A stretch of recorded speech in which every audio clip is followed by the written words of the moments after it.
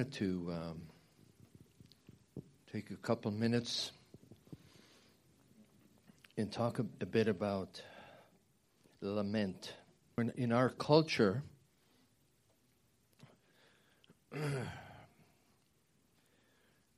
we are much more inclined to pursue things that are exciting, which is understandable, feel good. However, I, for one, am grateful that Scripture doesn't leave us to our own devices when it comes to difficult times. That the Word of God, in a number of different places, gives us models of how we are to wrestle with our struggles and express them appropriately and receive answers. I know that the Book of Lamentation is not everybody's favorite bedtime reading. It's frankly pretty depressing. However, in the midst of lamentation, you have the author, which is Jeremiah, pausing and saying, you know, God, if it weren't for you, I would be toast. I don't know if you ever feel that way. I certainly do. And for us who have made a commitment to the Lord and live lives that are based on confidence that He's there with us, there is the expectation that when we cry out to God that He will respond. Today, tomorrow, the day after, but He will respond. And so you can understand the feeling of a person, in this case a Jewish person, who cried out to God and felt that there was no return. And I'm thinking specifically of a cellar in Cologne, Germany, where thousands of Jewish people hid during the World War II, that there was an inscription that was discovered not long after the end of World War II,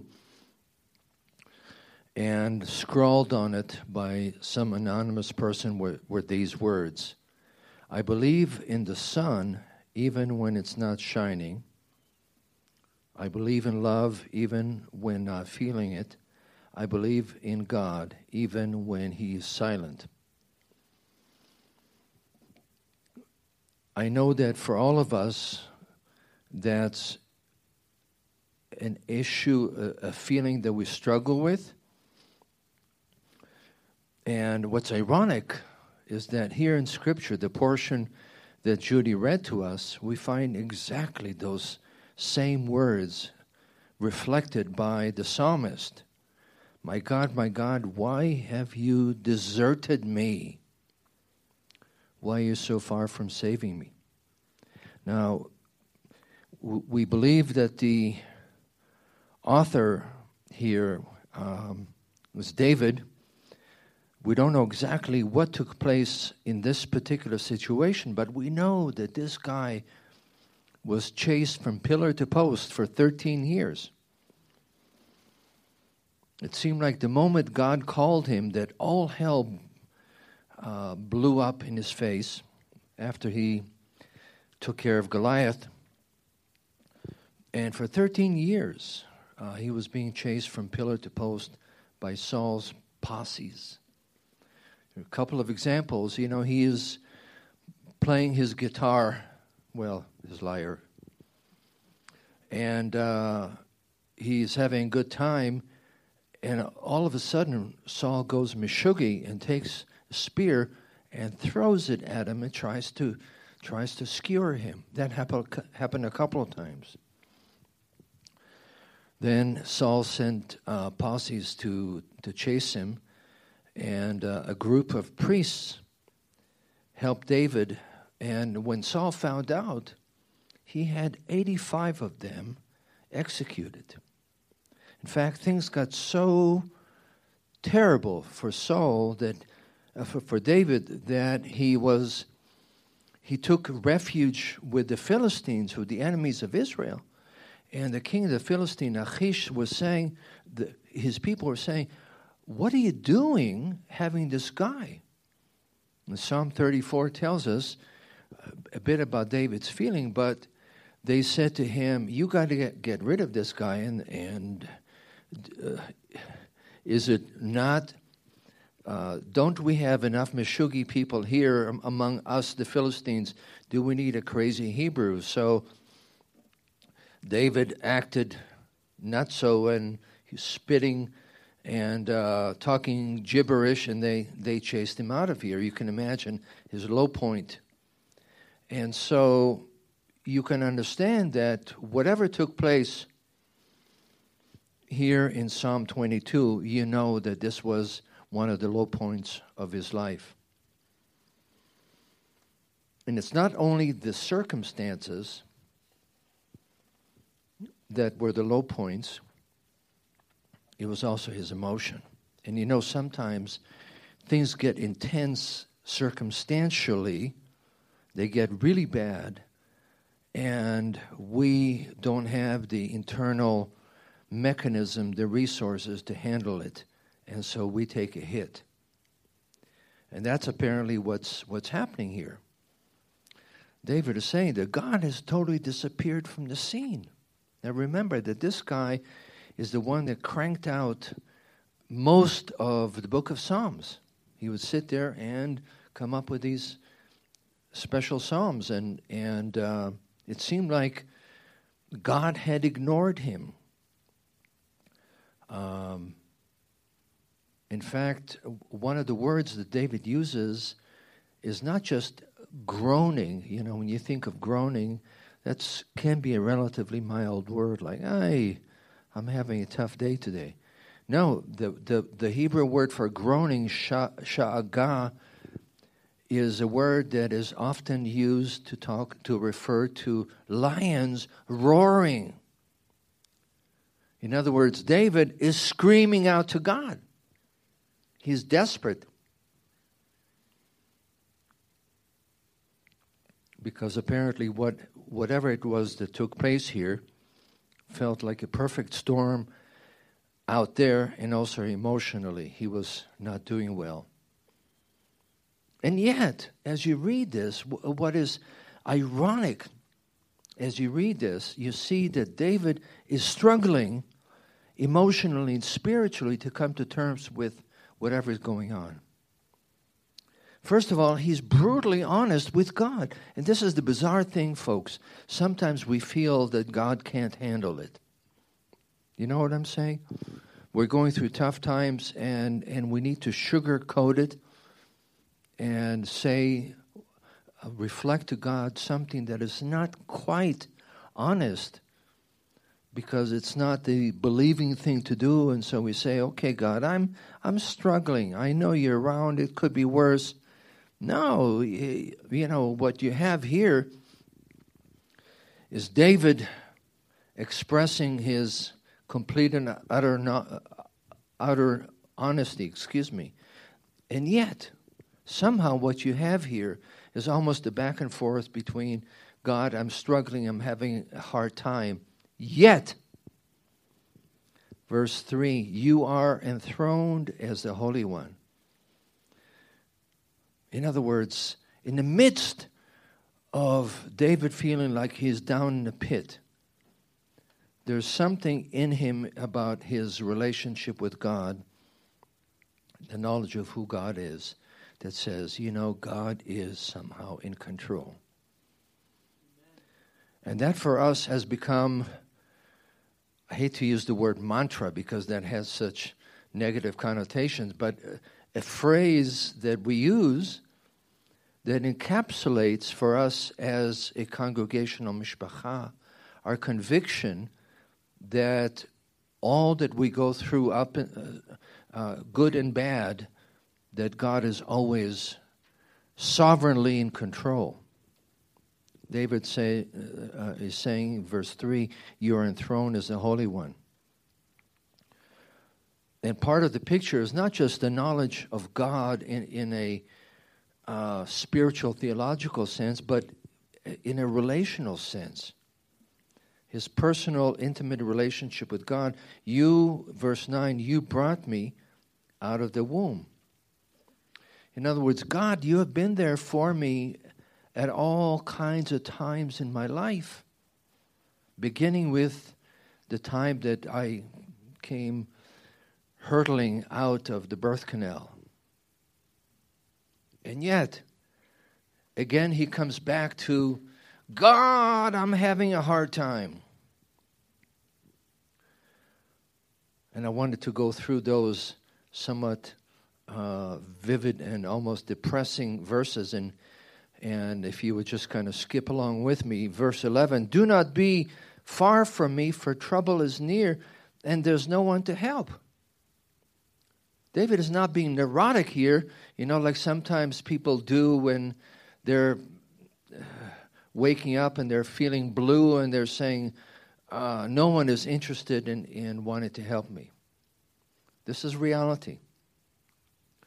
Verse 19, Lord, do not be far from me. Come quickly. And the Hebrew word there, chusha, I want to ask you to spit it out, has the sense of, God, come quickly. Don't take your sweet time. Come quickly. Hurry to help me.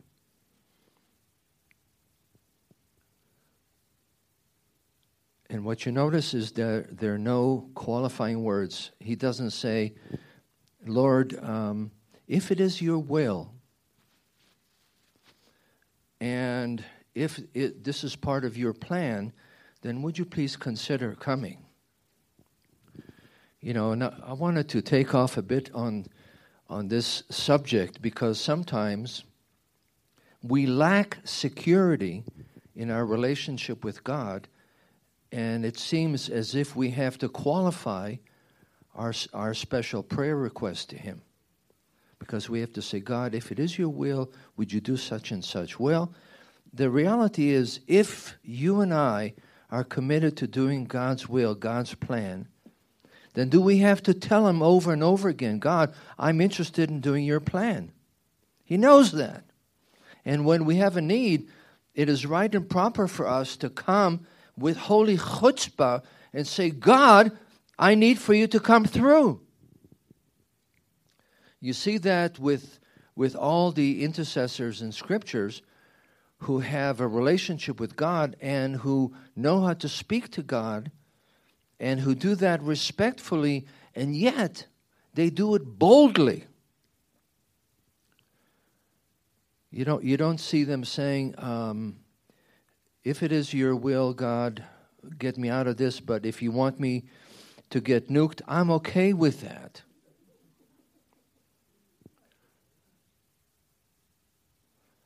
Because we feel that may be the more spiritual kind of prayer. God knows us, folks. He knows our hearts. He knows when we are willing to be obedient to Him. And when we are in particular need, it's okay.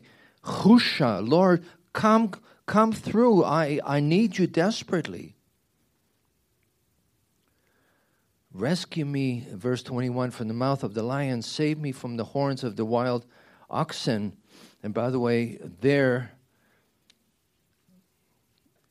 if you have a translation like the NIV, it's a little different in Hebrew. It literally means, you have answered me, which is kind of odd because you wonder, if David is crying out to God, why does he say, you have answered me? So, of course, you can understand that people would want to tease that out and wonder about that. Well, it's possible that somehow in the midst of all the struggling that David is going through with God, that there's kind of a sense in his heart and mind that as far as God is concerned, that's already a done deal.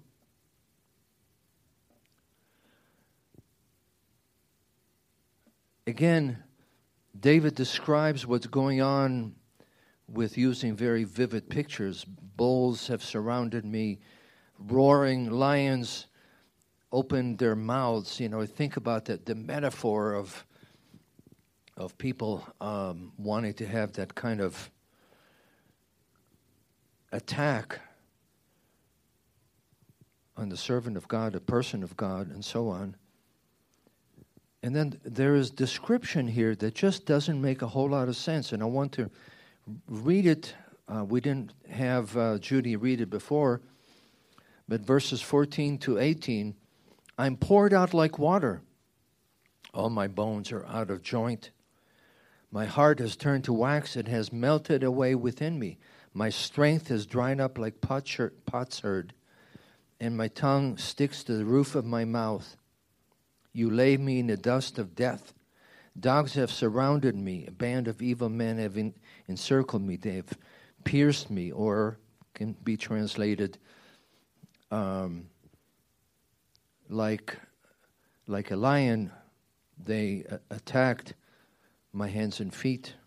I can count all my bones. People stare and gloat over me. They divide my garments among them. They cast lots for my clothing. As you look at this, what comes to mind is a description of what takes place when a person is crucified. And this is somewhat grim, but I wanted to take a moment and describe it. That when a person is hanging on a cross, part of what happens is that very, very quickly there's a massive dislocation of their bones, particularly their shoulders and their wrists and their elbows.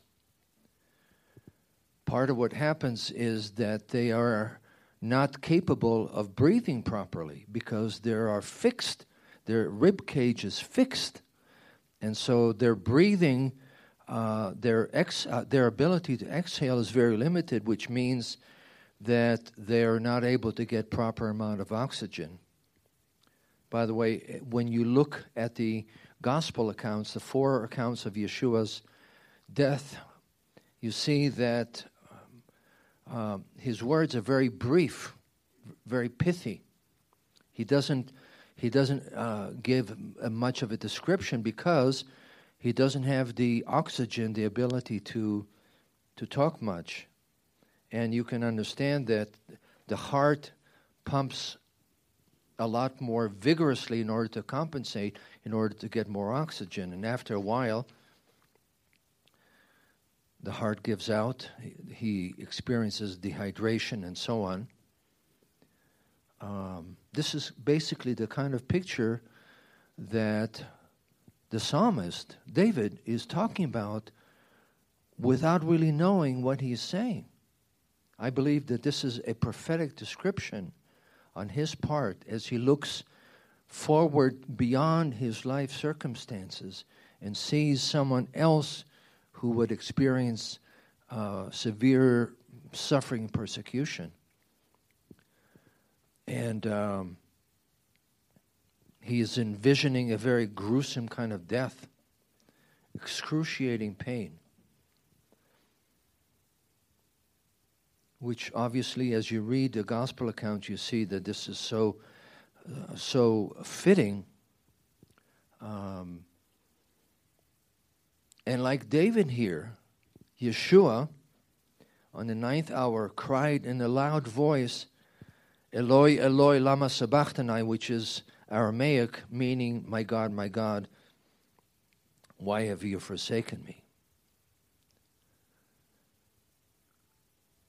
And you may be aware of the fact that there is an artist named Rick Winnicke who did a sculpture garden in which he has a series of scenes with Yeshua crucified, but you don't see him really crucified. You see him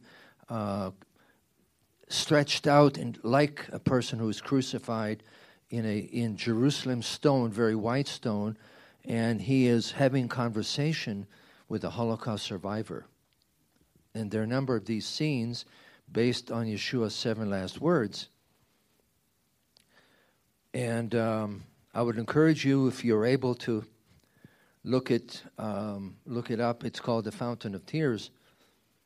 But it's very profound because it reflects a basic understanding on the part of Jewish people, particularly intellectuals and artists, that Yeshua is the epitome of Jewish suffering. In fact, in the 30s, there was a Jewish artist named Marc Chagall who did a picture of Yeshua on the cross, but a very Jewish version of Yeshua on the cross, not with chubby little angels surrounding him, but he was covered with a prayer shawl, and all around him were scenes of Jewish persecution, Jews running, clutching their Torah scrolls, and the synagogues burning. And those scenes are all around Yeshua, and Chagall's point was that Yeshua, in his mind, represents the epitome of Jewish suffering. You know, and that came to mind. Some of you know I have a personal connection to the Holocaust because my father was a Holocaust survivor. And this week, a friend of mine arranged for me to be one of the people who were interviewed, second generation of survivors. And this was on Christian radio. And we talked for about an hour about experiences. And I have to tell you, I got off the phone. This was a phone interview. And I was one sorry puppy. Because I thought to myself, you know, I thought, Lord, that you have taken me through the depths of the feelings about the Holocaust. And here we're going to have a Shoah service, and then we're going to have the March of Remembrance on Sunday. Do I really have to go through this again? And as I sat reflecting, I sensed that the Spirit of God took me to Psalm 22 and then to Matthew 27. And the message simply was, Yeshua suffered infinitely more. And whatever suffering my father experienced and I experienced as his son, like other second generation of survivors, it is all dwarfed by the experience of Yeshua and his suffering. That, by the way, is what the book of Hebrews tells us in chapter 2, that Yeshua had to be made like us so that he can be a merciful high priest. He had to be made like his brothers and sisters. This is in Hebrews chapter 2. So that he can be effective in being our priest. So that when we come to him, we recognize a basic reality that he knows exactly what we're going through. He knows exactly what our suffering. So that when we're going through experiences like being that which is described by the psalmist, we don't have to feel like, God, you have no clue what I'm going through. And I don't know about you. In this world, with all the craziness and all the upheaval that is going on, you know, you live long enough, you experience some of it. It is comforting,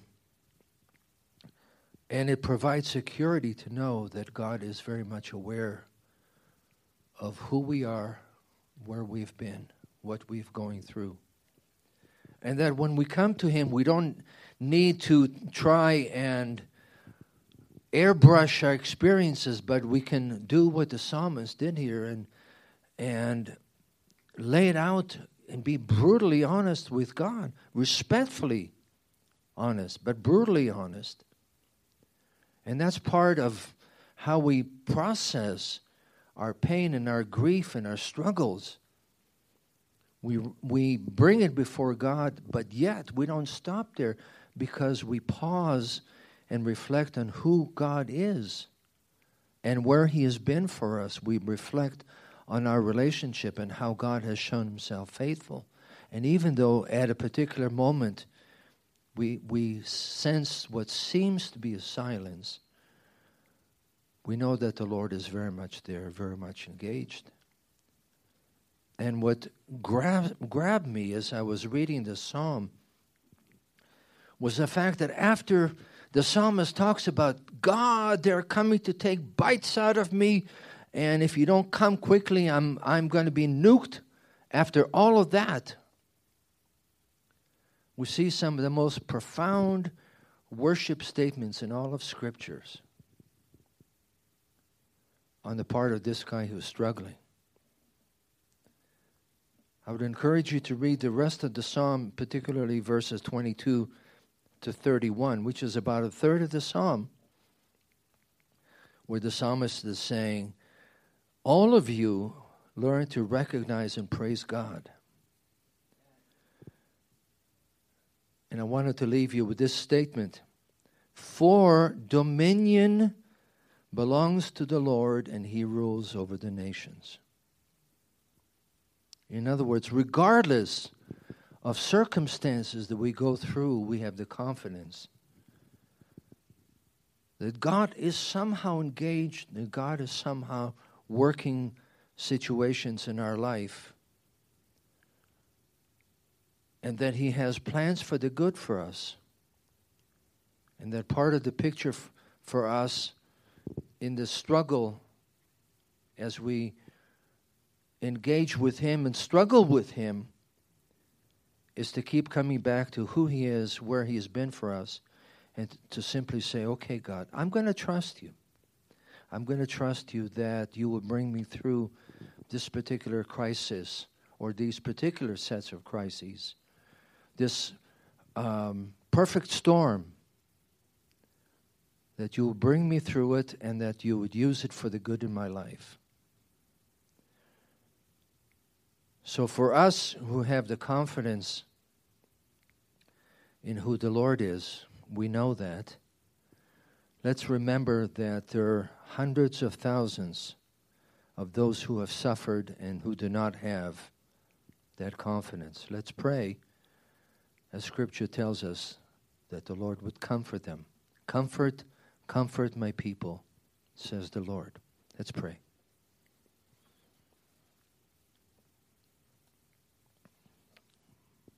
Lord God, we praise You, and we thank You, Lord, that You're intimately aware with our pain, that You know all that we go through, all that we have gone through. We thank You, Lord, that nothing is hidden from You.